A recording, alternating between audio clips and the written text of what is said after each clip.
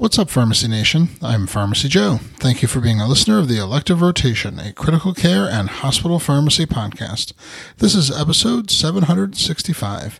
In this episode, I'll discuss Amiodarone versus Lidocaine for in-hospital cardiac arrest.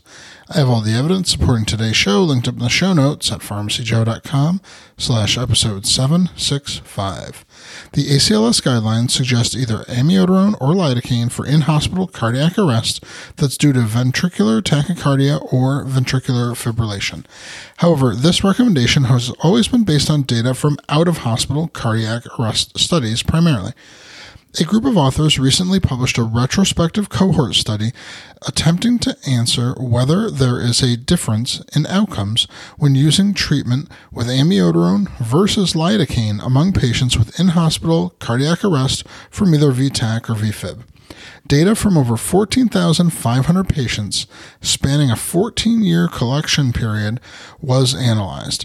This patient data was pulled from the American Heart Association Get With The Guidelines resuscitation participating hospitals, so it represents multiple centers. The primary outcome for the study was the return of spontaneous circulation, and the secondary outcomes were 24-hour survival, survival at a hospital discharge, and favorable neurologic outcome. In the cohort, about 2/3 of patients received amiodarone and 1/3 received lidocaine to treat in-hospital VTAC or VFib arrest. And this matches my experience with amiodarone being much more popular among clinicians. After adjustment for covariates, lidocaine was favorable to amiodarone in the primary outcome and all three secondary outcomes. For return of spontaneous circulation, lidocaine had an adjusted odds ratio of 1.15.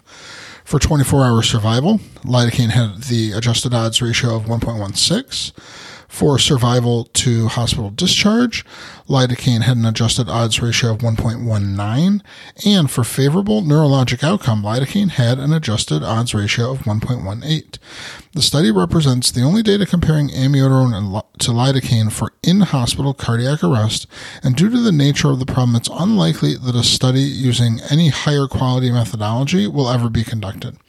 While we wait for the AHA to decide whether to update guideline recommendations based on this study, there's nothing in the way of clinicians choosing to use lidocaine over amiodarone based on these results, since the guidelines currently give lidocaine equal consideration. To access my free download area with 20 different resources to help hospital pharmacists, go to pharmacyjoe.com/free.